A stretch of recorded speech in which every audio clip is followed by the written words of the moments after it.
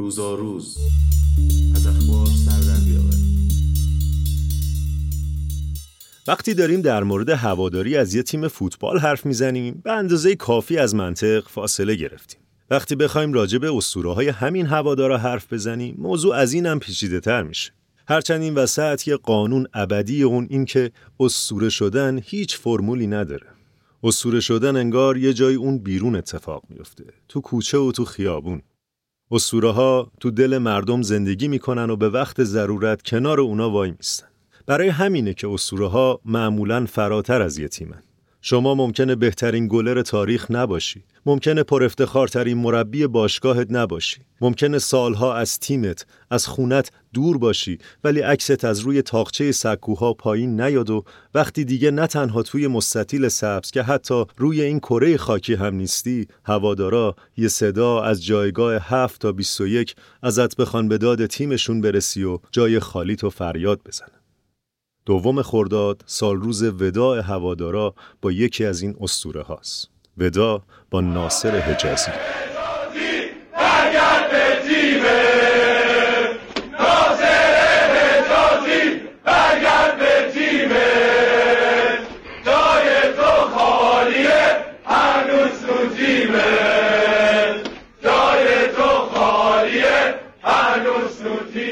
ناصر حجازی که متولد 23 آذر 1328 بود، از 19 سالگی دروازه‌بان اول تیم ملی ایران شد و به جز 5 سال تمام دوران فوتبالش رو در استقلال و تاج سابق بازی کرد. با این تیم بارها قهرمان لیگ‌های داخلی و یک بار هم قهرمان آسیا شد. حجازی به عنوان دروازه‌بان با تیم ملی 2 دوره قهرمان جام ملت‌های آسیا شد و در المپیک 76 و جام جهانی 78 برای ایران به میدون رفت. لابد شنیدید که بعد از درخشش در جام جهانی با پیشنهاد منچستر یونایتد مواجه شد و حتی مدتی هم با اون تیم تمرین کرد. هرچند نتونست در موعد مقرر آیتیسی خودشو به منچستر برسونه که باعث از دست رفتن این شانس بزرگ زندگی شد. بعضیا صادر نشدن آیتیسی رو ناشی از غرض‌ورزی فدراسیون وقت میدونن و عده دیگه معتقدن که در فاصله کوتاه بعد از انقلاب فدراسیون فوتبال اساساً سازمان منسجمی نبوده که بخواد به این ریزه‌کاری‌ها ورود کنه. مدتی بعد از اون و در حالی که حجازی هنوز روی پا و سرپنجه بود، به خاطر اتفاقات پیش از یکی از بازی‌های استقلال و بعد از تصویب قانون عجیبی به نام قانون 29 ساله ها از حضور در تیم ملی منع شد. در حالی که در فوتبال فیزیکی و سرعتی امروز هم حتی دروازه‌بان‌ها تا 38-9 سالگی به بازی ادامه میدن، بر اساس این قانون بازیکنانی با 29 سال سن و بیشتر نمیتونستن درون دروازه تیم ملی قرار بگیرن. قانونی که ظاهراً فقط از ناصر حجازی اسم نبرده بود و گفته میشه که اون زمان فقط به اون ابلاغ شد. به هر حال حجازی به فوتبال خودش در استقلال ادامه داد و در آخرین فصل حضورش به عنوان بازیکن مربی موفق شد پرسپولیس علی پروین رو حتی شکست بده. بعد از اون به هند و بنگلادش رفت تا 5 سالی رو ابتدا به عنوان دروازه‌بان و بعد به عنوان مربی در محمدان بنگلادش سپری کنه. دستاورد حجازی از سالهای سخت بنگلادش برد مقابل پرسپولیس در آسیا بود و خونه 2 طبقه‌ای که با دستمزدش از این تیم و البته کمک همسرش در تهران خرید و هنوزم خانواده‌اش همونجا ساکنن.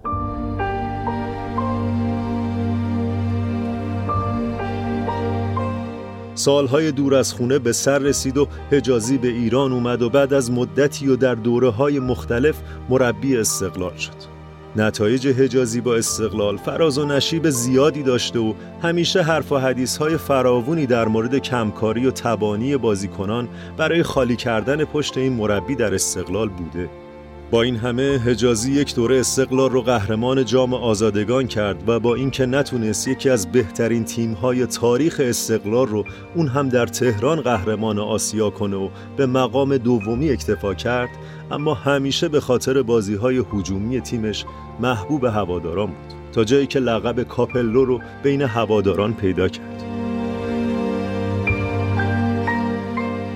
اما این همه راز محبوبیتش نبود.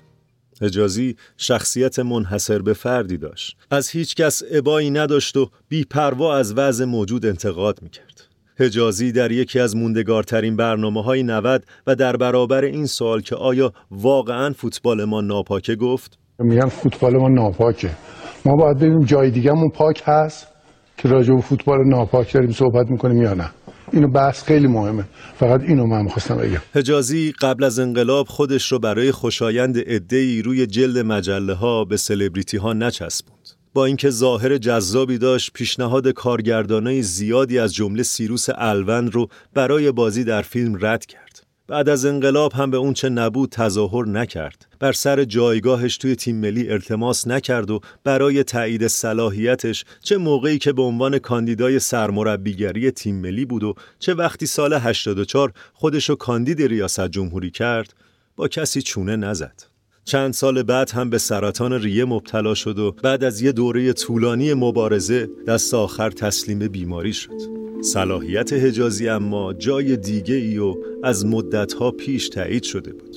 شاید امروز هوادارا دیگه اون شور و حال سابق رو نداشته باشن.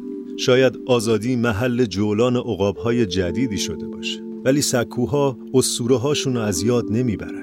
کسی که 2 خرداد 90 توی استادیوم آزادی و روی دست هوادارا تشییع شد، نه اون ناصر حجازی رنگ پریده بعد از شیمی درمانی که همون جوون ترکه‌ای فوکل کرواتی بود با اون عطر الور همیشگی که البته توی زمین بوی عرق و غیرت میداد و با پروازای بلندش یه استادیوم رو سر ذوق می آورد. روی دست مردم انگار دوباره همون شماره 1 همیشگی بود که سرود قهرمانی میخونه و با دستای بلندش جام رو اینور اونور میبره. روی دست مردم انگار ناصرخان حجازی بود و ناصرخان حجازی موند.